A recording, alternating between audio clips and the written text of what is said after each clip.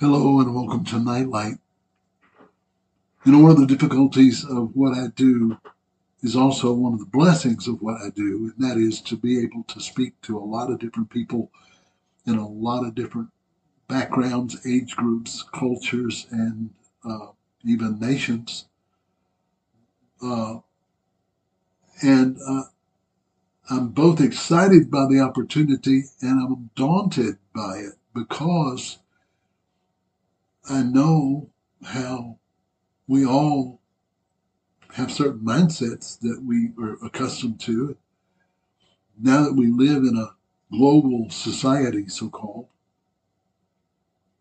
We're exposed to all kinds of things that our grandparents were not exposed to. Uh, and on the one hand, it's good to have a larger view of the world, to be informed on a lot of different areas. On another scale, though, I don't know, it's not that good. People are overwhelmed by all kinds of things. And a lot of people, especially from my age group, the baby boomers, people in their 50s, 60s, 70s, and older, we were all raised on a mindset of hurry up and get the gospel out because the Lord is going to come any minute. And that may have served a good purpose at the time. It might have gotten us off of our backsides and gotten us moving. I remember so many friends of mine who were really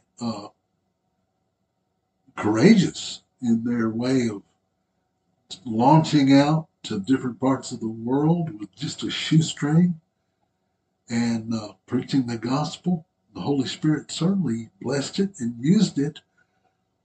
But when you get familiar with church history and familiar with other times in church history when people were highly motivated to get the gospel out, uh, and they did courageous things, and then later on, another generation looks back at them and says, "Well, it might have been courageous, but I don't know how wise it was."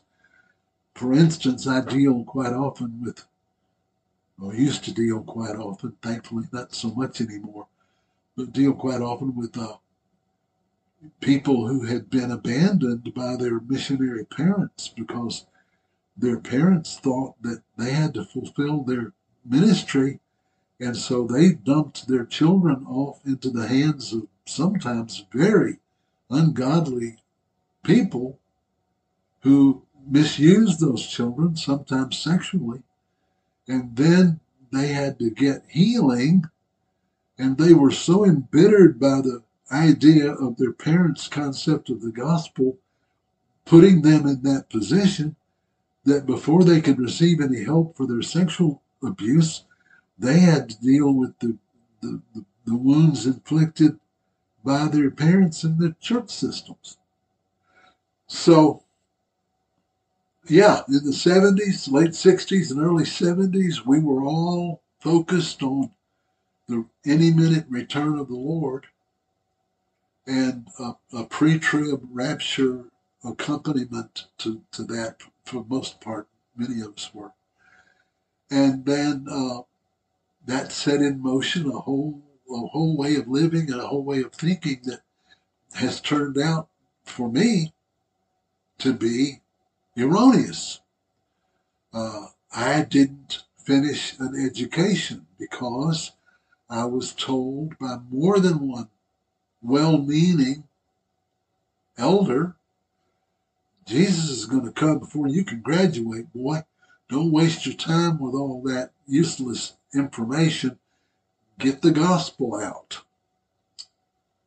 Well, that was 50 plus years ago. And I had to catch up on my education by myself, which I enjoyed and was grateful to get to do, but it was a lot harder and was stretched out over a lot longer period of time because I was listening to people whose guidance was coming out of a sense of impending doom instead of Holy Spirit wisdom and direction. And so I want to address some of those things now because once again, here we are with a lot of people, and this time you can hear so many points of view from so many websites and so many blogs and so many, you can not only listen to a bunch of it, you can flip it off your fingers across the world to a bunch of other people to get them to listen to it.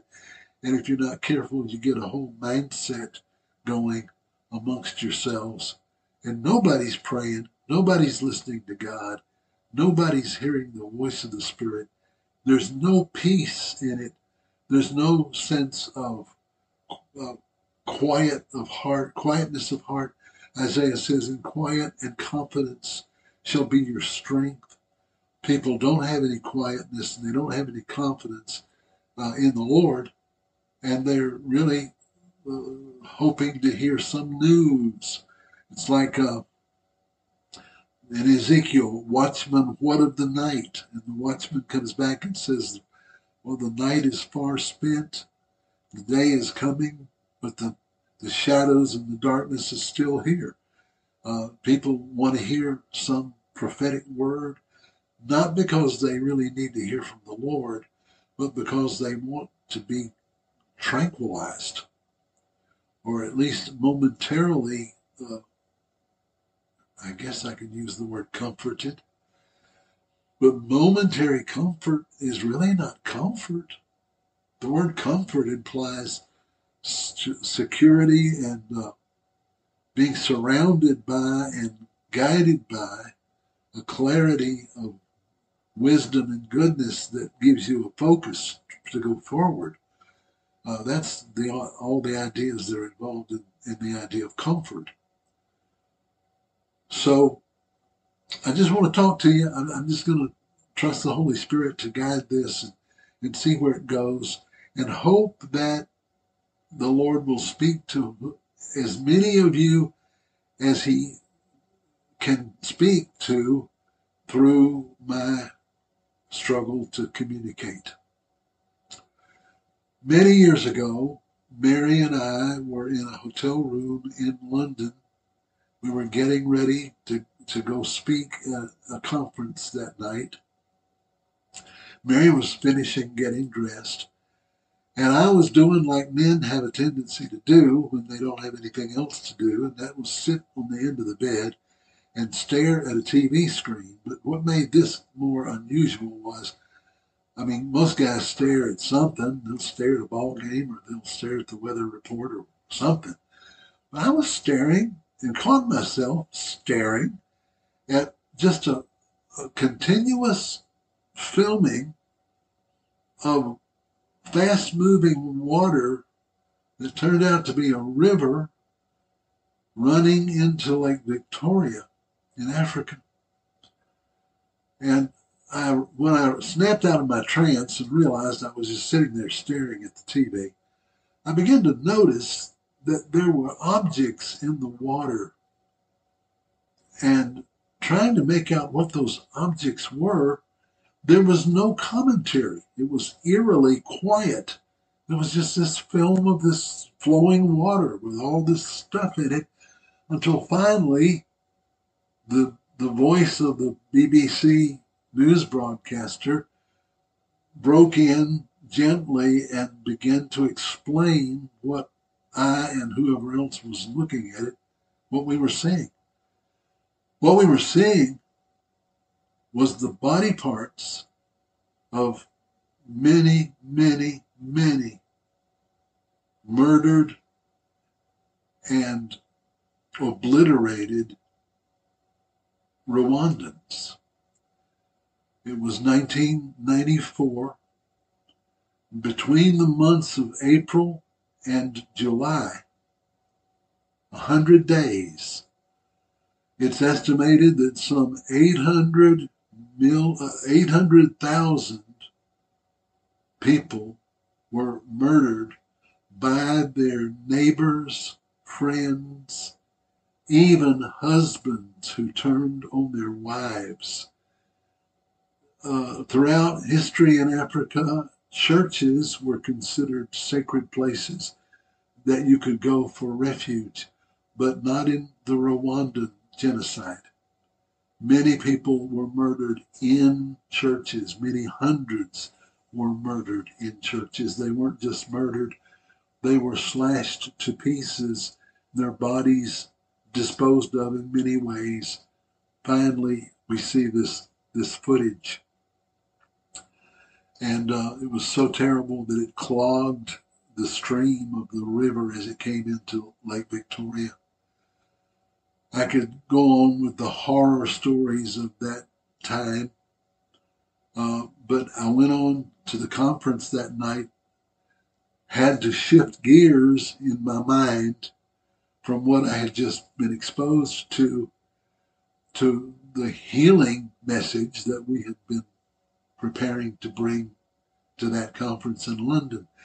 Then all the way across the ocean on the way home, I couldn't get my mind off what I had seen. I got back to the States, and I can remember sitting in the airport waiting to get our bags and looking around me at the husbands and wives and people traveling and all the seeming sanity of the first world and the insanity of the third world. But I had known enough by that time to become aware that the darkness of the third world was quite often, not always, but quite often and increasingly, the product of the interference from the first world. So much of the evil and wickedness that was happening in the lesser blessed countries were set in motion by the graft and corruption and dishonesty of Western corporations. I knew that. I also knew, even though it was early 1990s, I knew, I could feel in the spirit the slow but sure disintegration of our once Christian society that was fast moving opposite of the direction that had made us safe and secure. And I looked around and I thought to myself, and I probably said it to Mary, though I try not to impose all my thinking on her to interrupt her peace.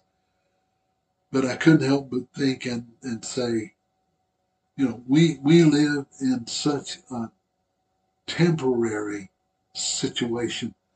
We're living on very, very thin ice as a culture. Our goodness and our stability is held together by a capital of Christian belief and behavior that we are writing hot checks on. We don't have that capital anymore as a nation. And yet we're still banking on that capital to keep our businesses fair, keep our government in proper line, keep our families in proper relationship. But it's all beginning to unravel.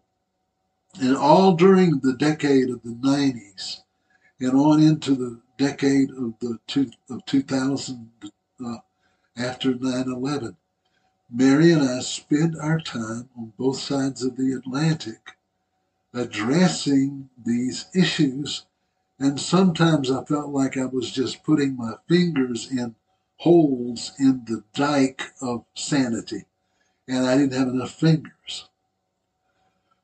But then we came home from our last trip to England, which was 2005.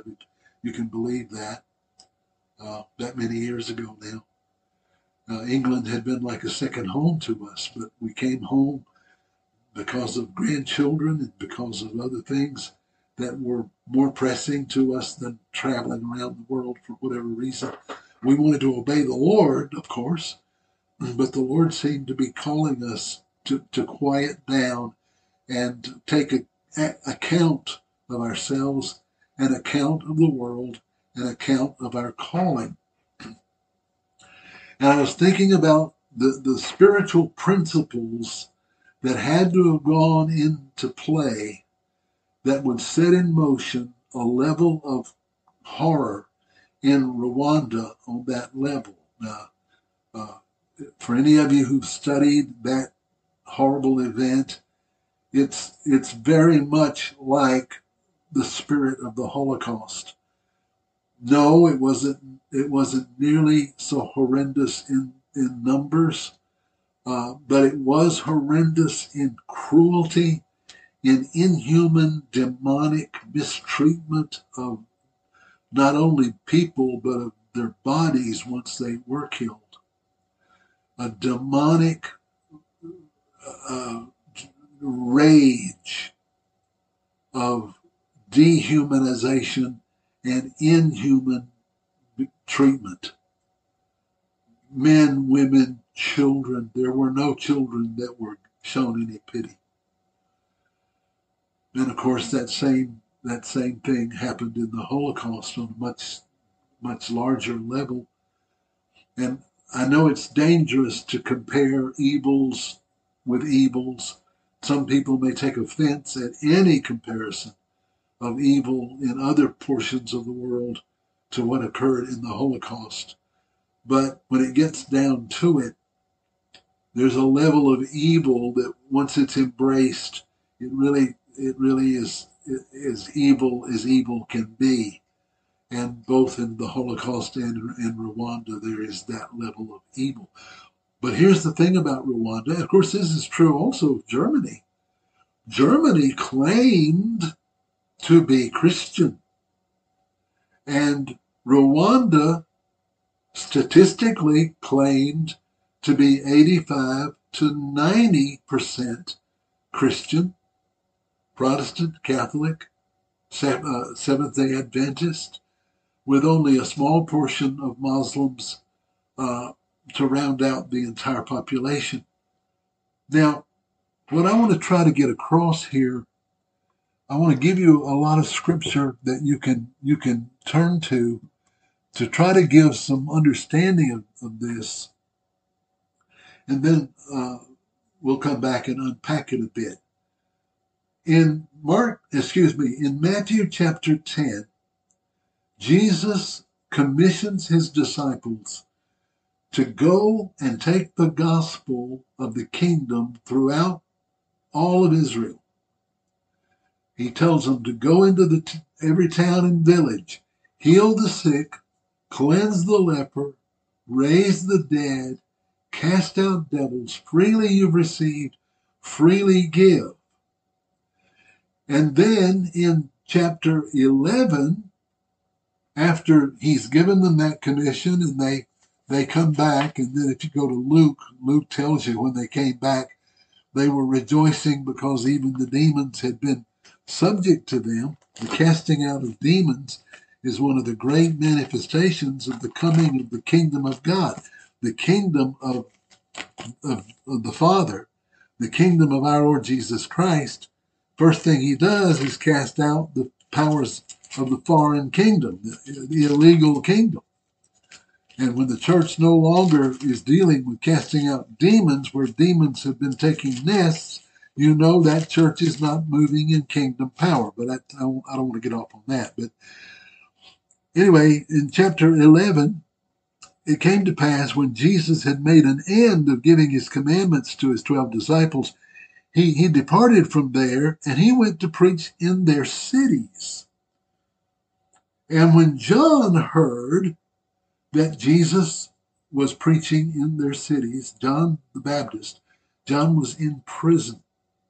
And when John heard that Jesus was manifesting all these miraculous deliverances and healings, he sent 2 of his disciples to Jesus to ask Jesus, many of you know this already, to ask Jesus, are you the one I thought you were, or should I look for someone else? Now, we know that Jesus and John were cousins.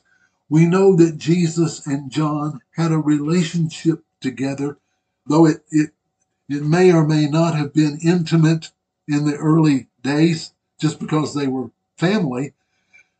They certainly were intimate, close relations, and John understood who Jesus was both by uh, understanding the unfolding of his history with Jesus and also by revelation. John knew the voice of the Lord on certain levels.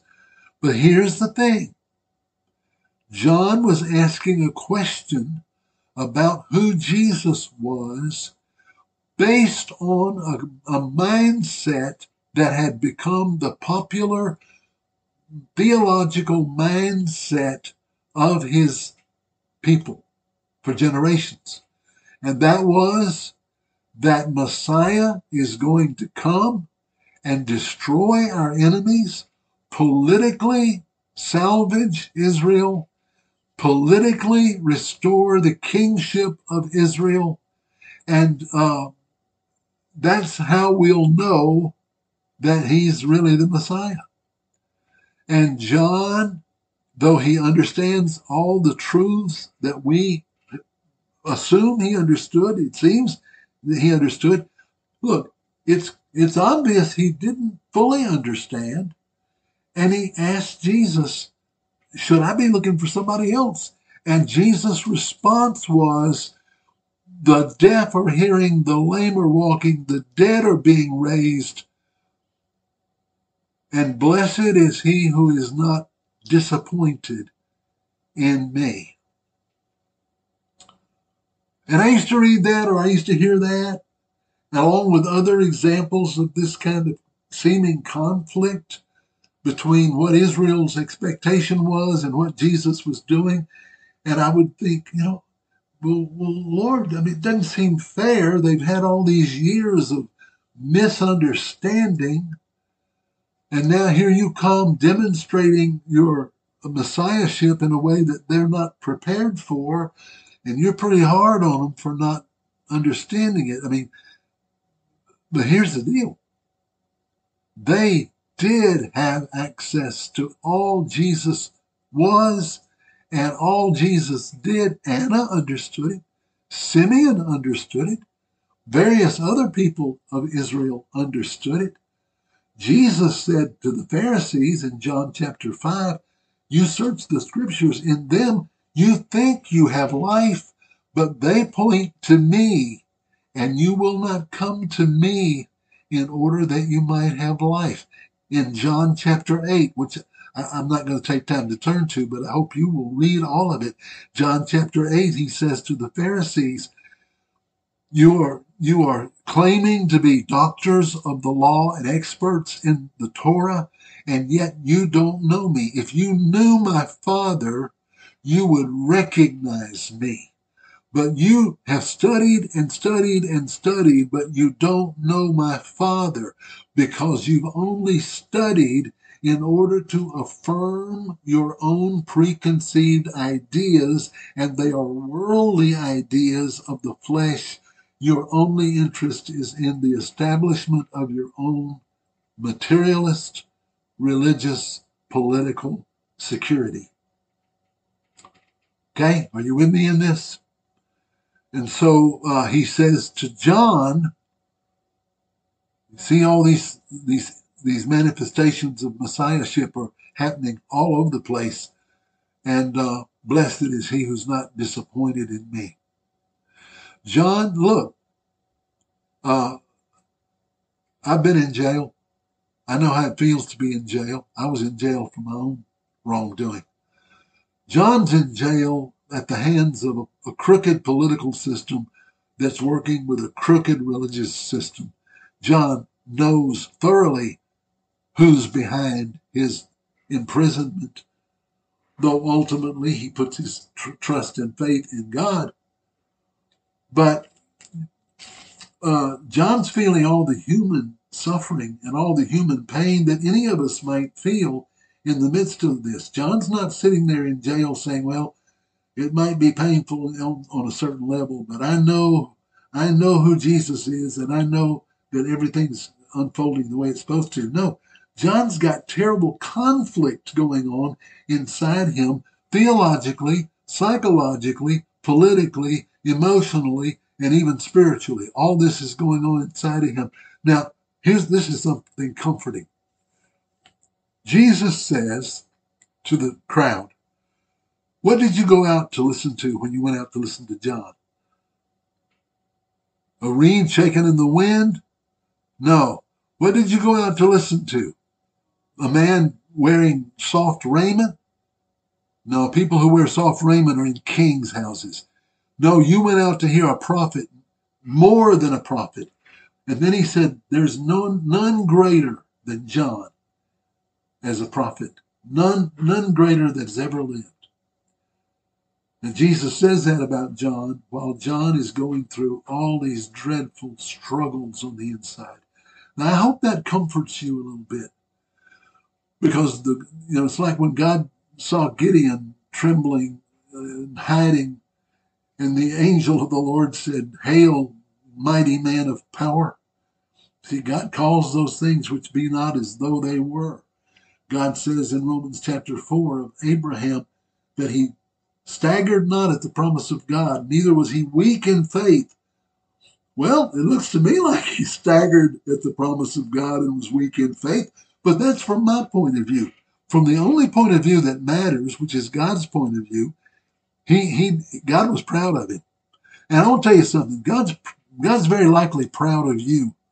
If you're seeking God with all you know how, and you feel the discouragement, and you feel the struggle inside, and there's so many prophetic questions you don't have answered, and so many things you thought you could depend on that turned out to be false. Let's face it, there's just a lot of prophetic voices out there that they're just kind of blowing in the wind. I don't know. I don't want to accuse them of just trying to keep an audience by saying some new thing. And I'm not putting down on real prophecy. Thank God for real prophecy. But you know what I'm talking about. You don't need me to spell it out. I don't want to point fingers at anybody because certainly they could point fingers at me. But all I'm trying to get at, you all, is you're in a time of lack of clarity when things you thought you had all sorted out based on preaching you've heard all your life is not unfolding like you thought it would. And you may be like John the Baptist, wondering, okay, what's real and what's not real, and what am I supposed to believe? And while John is going through those doubts, his Creator and Lord and Savior is saying of him to the crowd, he's the greatest that has ever lived. And then yet he says, but in the kingdom that I'm announcing, the least in that kingdom is greater than John. Now, I'm not going to try to unpack that to explain it, because I'm not sure I can fully explain it. But I do know one thing Jesus was saying. In the dispensation that is passing, John has reached the pinnacle of what he can be reached. But that's not anything compared to the unfolding of my kingdom that I'm announcing from one end of Israel to the other. Now, I want you to keep in mind now, I've begun speaking to you from Matthew chapter 10, then we're in chapter 11. I'm about to show you, best I can, that there's an ongoing, unfolding message here to the people of Israel. So what's that got to do with Rwanda? Well, I hope to be able to help you understand that, because it's a principle that we can avoid reproducing if we will obey the Lord and keep ourselves in line with our calling as kings and priests. Because here Jesus is saying to the people of Israel, this generation, this phrase, this generation. I want you, if you're following along in your Bible, if you're not driving, then underline every time I read or refer to this generation. In chapter 11, after Jesus finishes talking about John the Baptist, he says in verse 16 of chapter 11, But I'm saying this to ears, that those of you who have ears to hear, let him hear. Many of you don't have ears to hear. But who will I liken this generation to? He says, you're like children sitting in the marketplaces, calling to your friends and saying, we're playing our pipe, but you won't dance. In other words, we're playing wedding and you won't participate. Or we're singing a mournful dirge. We're playing funerals. See, they were always seeing weddings and seeing funerals, and kids they would reproduce those things. They would play them. We're mourning and you won't join in with the mourning. You're not cooperating with our childlike imitation of reality. For John came neither eating or drinking, and you said he had a devil. The Son of Man comes both eating and drinking, and you say, look, he's a glutton and a winebibber and a friend of sinners and publicans.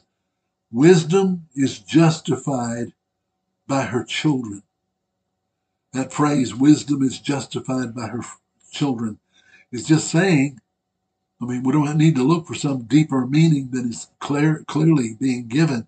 He's saying, look, those of you who do have ears to hear will hear me, and you will know that I am the Messiah, and you will know that John was my messenger to prepare my way, and you will manifest that wisdom by listening to what I'm telling you, and then there's many others of you who won't.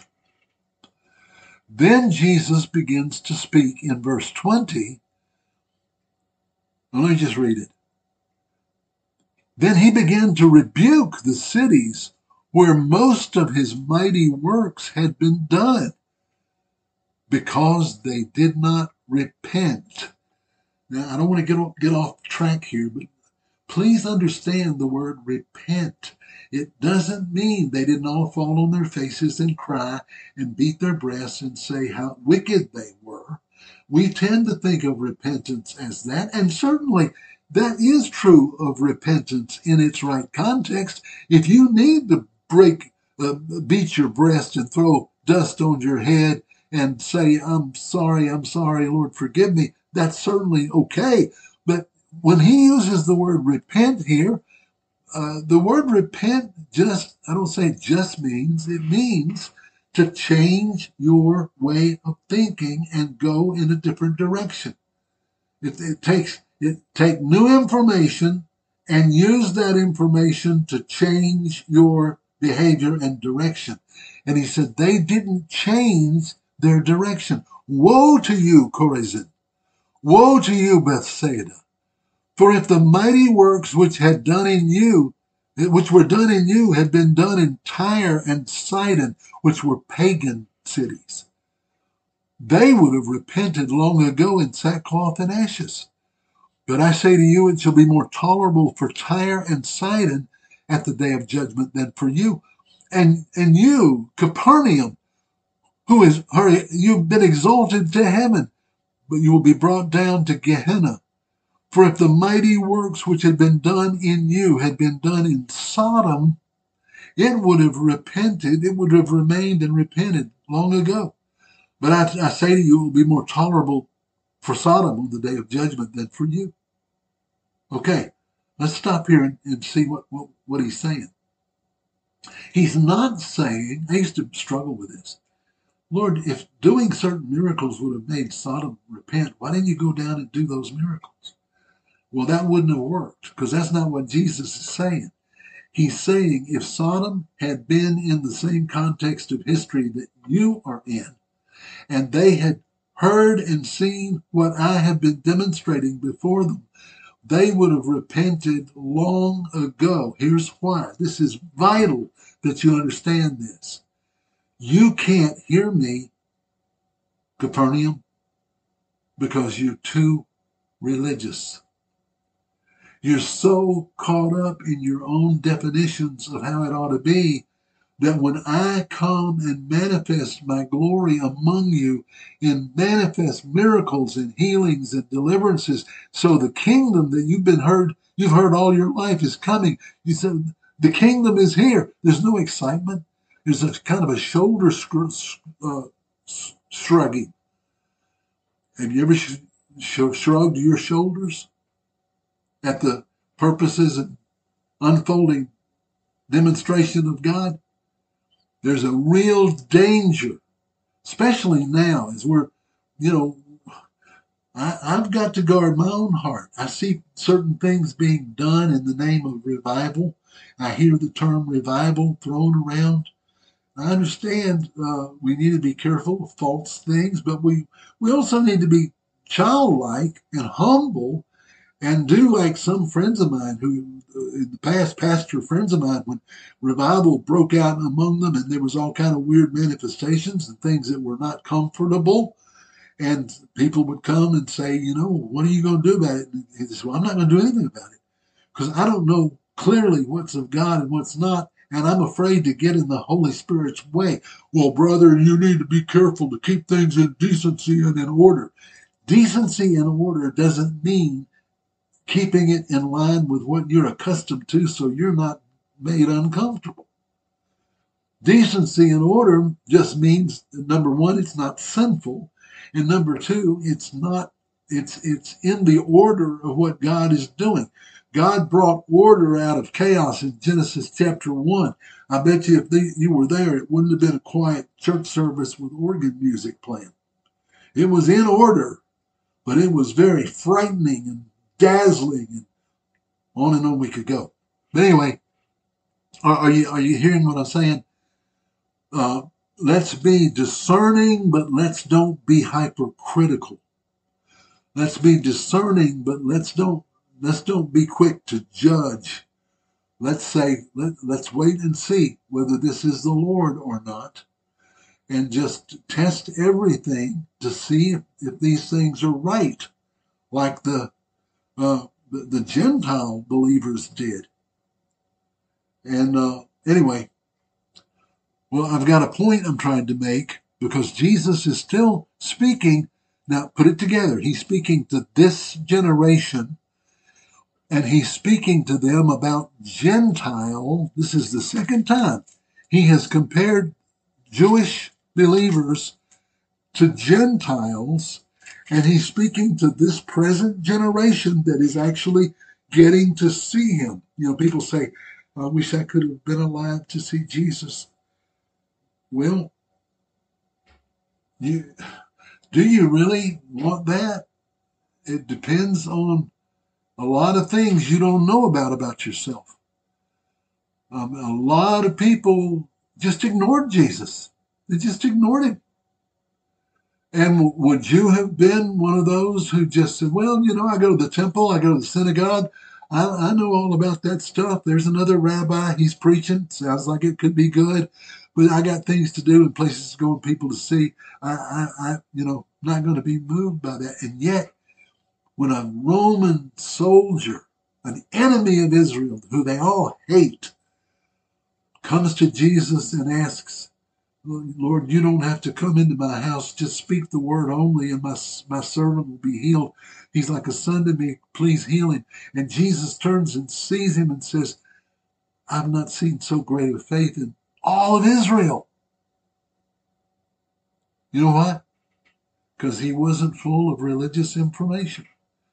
He wasn't full. How many times have you ever been confronted by the Holy Spirit in some situation and you got all this theological information in your head that tells you that what you're hearing God say probably is not the right way to go? It's not. I don't want to get out too much on that limb. Maybe we need to start getting out on some limbs. Anyway, we get to, well, look at verse 25. Jesus said to the Father, after saying this, that he says about these pagan cities, I thank you, O Father, Lord of heaven and earth, because you have hidden these things from those who think they are wise and prudent, and you have revealed them to babies. You've revealed them to babies. I love studying. My goodness, that's what I do. That's what I do. I'm sitting here in this study surrounded by books, and sometimes I look at my books And I think, the making of many books, there is no end. And then I think they make good kindling. How much of this stuff that I've got, and they're good books. They're good books. I wouldn't have bought them if they weren't good books. But what if they're all wood, hay, and stubble when it's all said and done? I mean, what if it's just wood, hay, and stubble? What if the Holy Spirit is a lot happier with me taking one little scripture down from the shelf and feeding on it until my heart is ablaze from the truth in it, and I never touch the other books? Anyway, I love books, but there's a danger in loving learning for learning's sake. Now, I gotta be honest, one reason I probably pursued learning so strongly is because back in the Jesus movement, when I wanted to go study, I was told by well-meaning and good people, but misguided elders, son, you don't need to waste your time in school. Jesus is going to come before you can even graduate. You need to be out there getting the gospel out. So in 1973, I left college for lots of other reasons beside this, but I left college and threw myself into the Jesus movement, and God used me in spite of my ignorance, in spite of my lack of training, in spite of my lack of fathering and lack of discipleship. And I'm telling you, I made many messes, and I may have shipwrecked some people. God have mercy on me, have mercy on them. You don't know how many times I've thought, oh, if I had just properly understood these scriptures, instead of shooting my mouth off half-cocked, just quoting what I heard some other half-cocked young guy shoot his mouth off about. Uh, Maybe I wouldn't have misguided so many people. Well, God doesn't expect old heads on young shoulders, and God has mercy on children and fools. And I was both for a while. When I got older, wasn't a child anymore. He still had mercy on me. I'm grateful. I'm not talking tongue in cheek, but you can have the spirit of the Pharisees where you search the scriptures because in them you think you have life, but they point to a person and you will not come to the person. My deep inner struggles drove me to the person. I'm thankful for that. I'm thankful for that. My deep struggles and conflicts and secret sin drove me to Jesus. And so I'm grateful for all of that. But here's the thing. Keep in mind, this generation, Jesus is talking to this particular generation of Israelites who live under the shadow of the Torah and the temple and are under the rule of the Pharisees and the Sadducees and the Herodians. And I don't have time to get into all the political nuts and bolts of all that. But they're very much like what we're dealing with now. The Herodians would be your pagan counterfeit leaders. Your Sadducees would be your materialist liberals. And your Pharisees would be your hyper conservative fundamentalists. And so, and they all hated each other. The thing they did find common ground on was they hated Jesus more. And I want to tell you that same spirit is present. They may hate one another, but what they really find common ground in is their hatred of Jesus sometimes. Listen, I know I'm painting with a broad brush. I'm not saying all fundamentalists are like that. I'm not even saying all Sadducees technically are like that. But when the real Jesus shows up, I'm not talking about the Jesus they can all agree on who stays in the stained glass window and doesn't bother anybody. I'm talking about the Jesus who walks in the synagogue and his very presence makes demon-possessed church members scream out for mercy because they don't want to have to face him and they want the rocks to fall on them. Okay, so we get from chapter 12 We move over into chapter 12, and look what else he says to this generation. He's healing the sick, because that's what he does. That's what Jesus does. He heals. He drives out the presence of the false kingdom and manifests the presence of his Father's kingdom. And he does that by casting out every demon he runs into and healing every disease that he runs across. Anybody who asks him, he heals them. And then verse 15 of chapter 12, it says, when Jesus saw how the Pharisees were treating people, he went out and healed everybody. Jesus' way of retaliating is to heal. And then he charged them that they should not make him known, because he didn't want to be overwhelmed with people, but you know how that goes. They all went and made him known. And he healed everybody in sight. But in verse 22 it says, they brought to him those who were possessed with a devil and was blind and dumb, and he healed him, so that the blind saw and the dumb spoke. And all the people were amazed and said, this is our Messiah. This is the Son of David. But when the Pharisees heard it, see, you can get so religious that even when there's manifest presence of God, you call it the devil.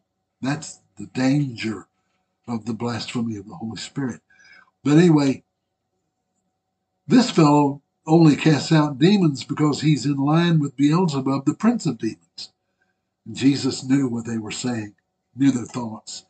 And he said, every kingdom divided against itself is brought to desolation. Every city or house divided against itself will not stand. If Satan casts out Satan, he's divided against himself. How then shall his kingdom stand? But if I by Beelzebub cast out devils, who are your children casting them out by? For there were many people in their generation who were casting out demons. But if I cast out demons by the Spirit of God, then the kingdom of God is come near to you. Else, how can a strong man's house be entered and his goods be spoiled, except first the strong man be bound? Then he will spoil his house. He that's not with me is against me. He that gathers not with me is scattering. Then Jesus talks about the blasphemy against the Holy Spirit, which I won't take our time to talk about now. But he closes this statement, and you got to picture the crowd. This crowd is full of Sadducees, Pharisees, probably some Herodian spies back over in the corner, and then the common people who are just hungry to know. But Jesus says, you generation of vipers, how can you, being evil, speak good things? For out of the abundance of your heart, your mouth speaks. This is one of my frustrations with Bible study. It's a tool and we need it, but I'm really bothered by chapter 12, chapter 13, chapter 14, verse 10, verse 11, verse 12. You need that for identification, but here's the problem. I'm showing you a pattern of story that began in Matthew chapter 10. I'm already in chapter 12. I'm headed toward chapter 24, and I'm still dealing with the same dynamics and the same story. And you won't get the meaning of most of these verses if you don't get the meaning of the whole flow of the story. He is sending the disciples to spread the kingdom throughout Israel.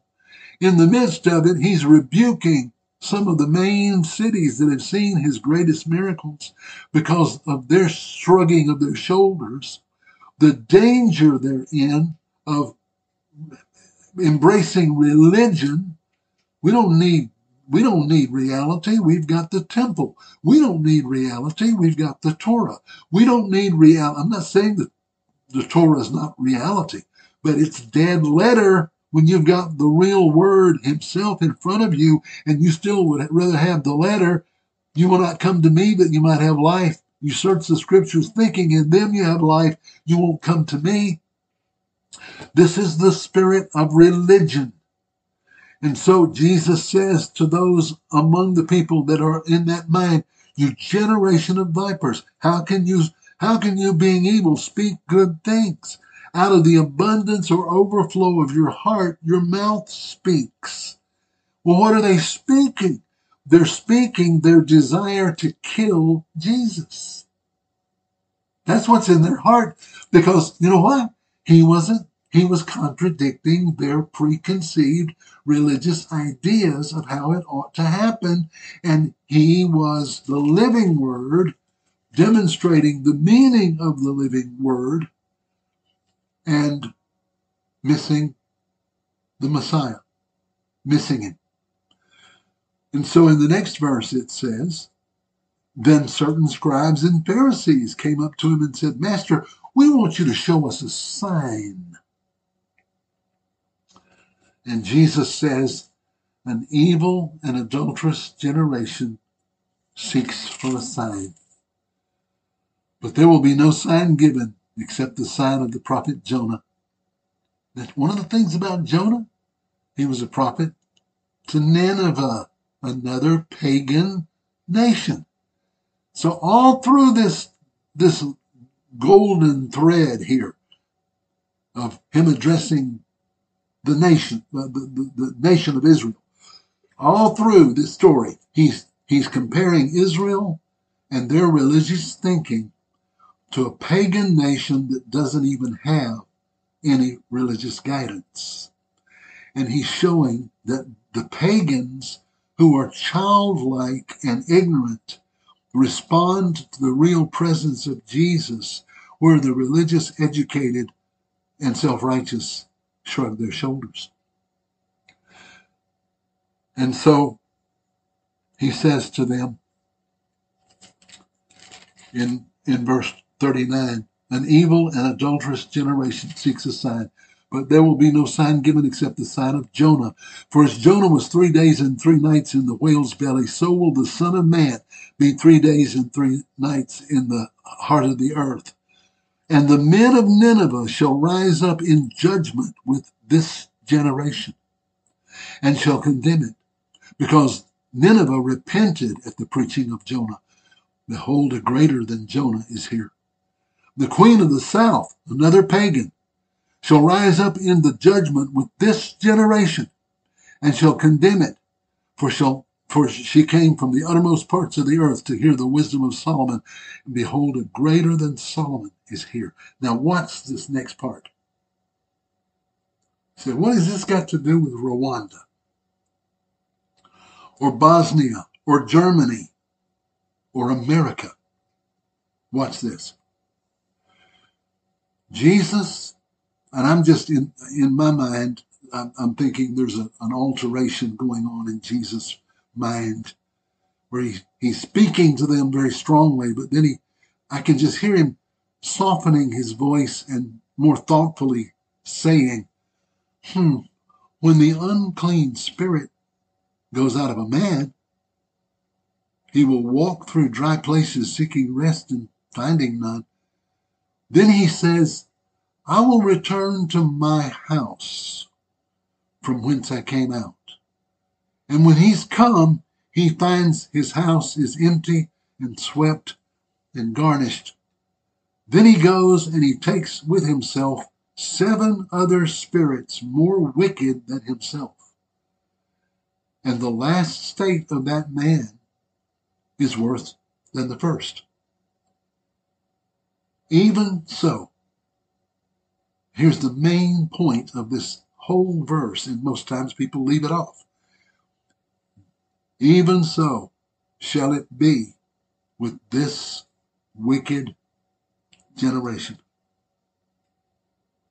Jesus is saying all this time, this generation, this is your attitude, this is your condition, and this is where you're headed.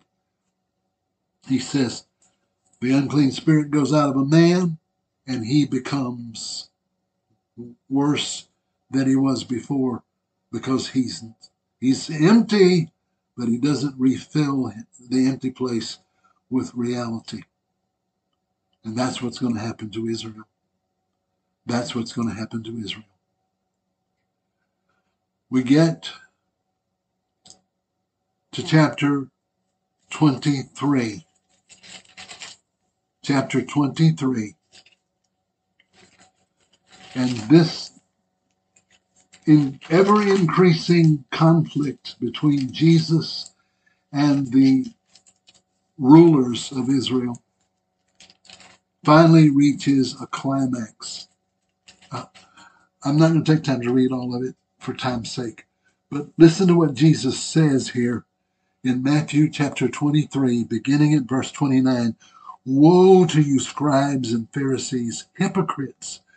Because you build the tombs of the prophets and garnish the sepulchres of the righteous, and say, if we had been in those days of our fathers, we would not have been partakers with them of the blood of the prophets.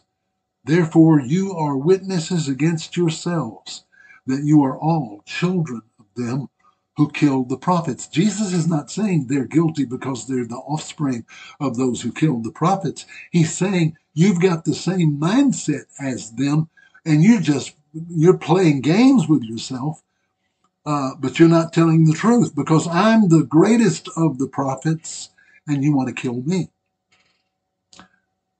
You fill up the measure of your father's wickedness. You serpents, you generation of vipers, how can you escape the destruction of Gehenna?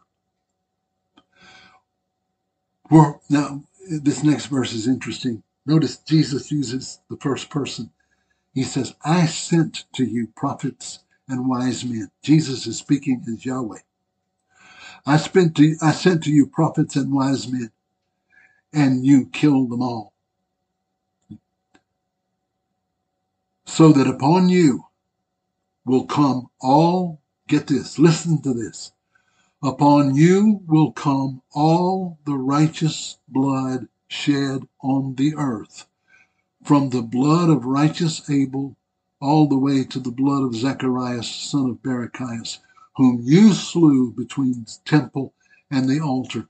Verily I say to you, these things shall come upon this generation. And then the other gospel writers tell us Jesus begins to weep. And he says, O Jerusalem, Jerusalem, you who killed the prophets and stoned those who are sent to you, how often would I have gathered you like children together as a hen gathers her chicks under my wings, but you would not. Behold, your house is left to you desolate. And that takes us right into chapter 24. I think I need to stop here and let you digest what's been addressed so far. Because when we get into chapter 24, we're going to see how the warnings that Jesus just unfolded to all of Israel are ignored except by those who embrace him as Messiah. And they are protected and saved from something that is too terrible to talk about. But I won't get into that now. I want to try to make sure you understand. I started talking about Rwanda. I started talking about a whole nation. One eyewitness says of Rwanda, something came down over that nation, and the whole atmosphere became clouded with devils. The author of the eyewitness account that was written by the general of the United Nations forces, he finally wrote his memoir, which is several hundred pages, because he wrote it really to try to work through his own sorrow and grief and shame. But he titled that memoir, Shaking Hands with the Devil. And somebody asked him, General, how can you still claim to be a believer in God when you saw the horror of Rwanda? He said, you don't understand anything. He said, when you see the horror of Rwanda, you're shaking hands with the devil. And if there's a devil, there has to be a God. And the only hope of enduring what you see from the devil is to turn to that God. So, do you understand, folks? Let me try to sum up clearly what I'm saying. A nation that has only a religious veneer. 95% of Rwanda is Christian. Well, so what? Nobody in the nation knew how to wield their authority as kings and priests. Nobody was in intercession. Nobody was praying for the whole country. Nobody was forgiving their enemies. The Hutus hated the Tutsis, but the Tutsis hated the Hutus, and they were from the same genetic root. There was absolutely no color difference, no ethnic difference. The only difference is one raised cattle, and they were more uppity, and the other raised crops, and they were more common people.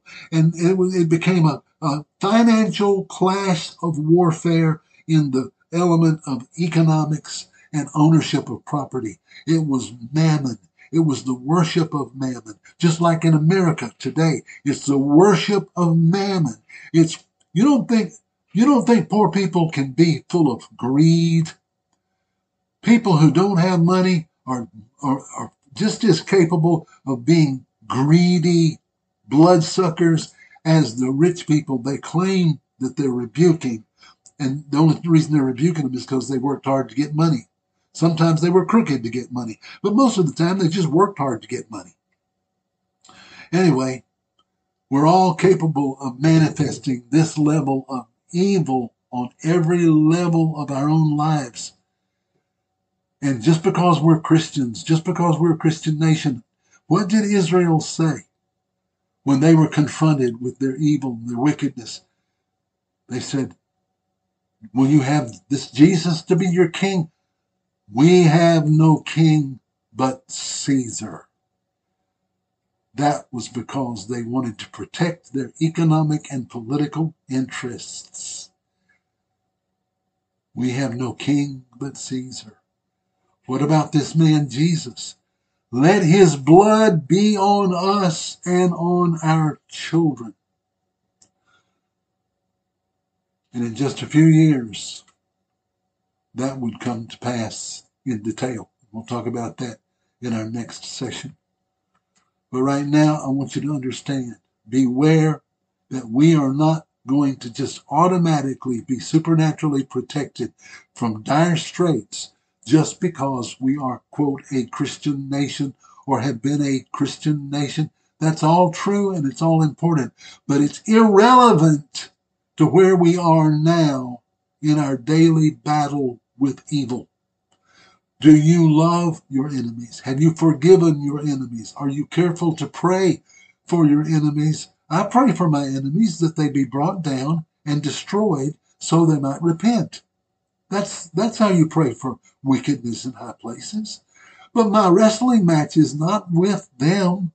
My wrestling match is with principalities and powers who are allowed to come in and take over once the church has abandoned its place and the politics is totally in the control of the wicked.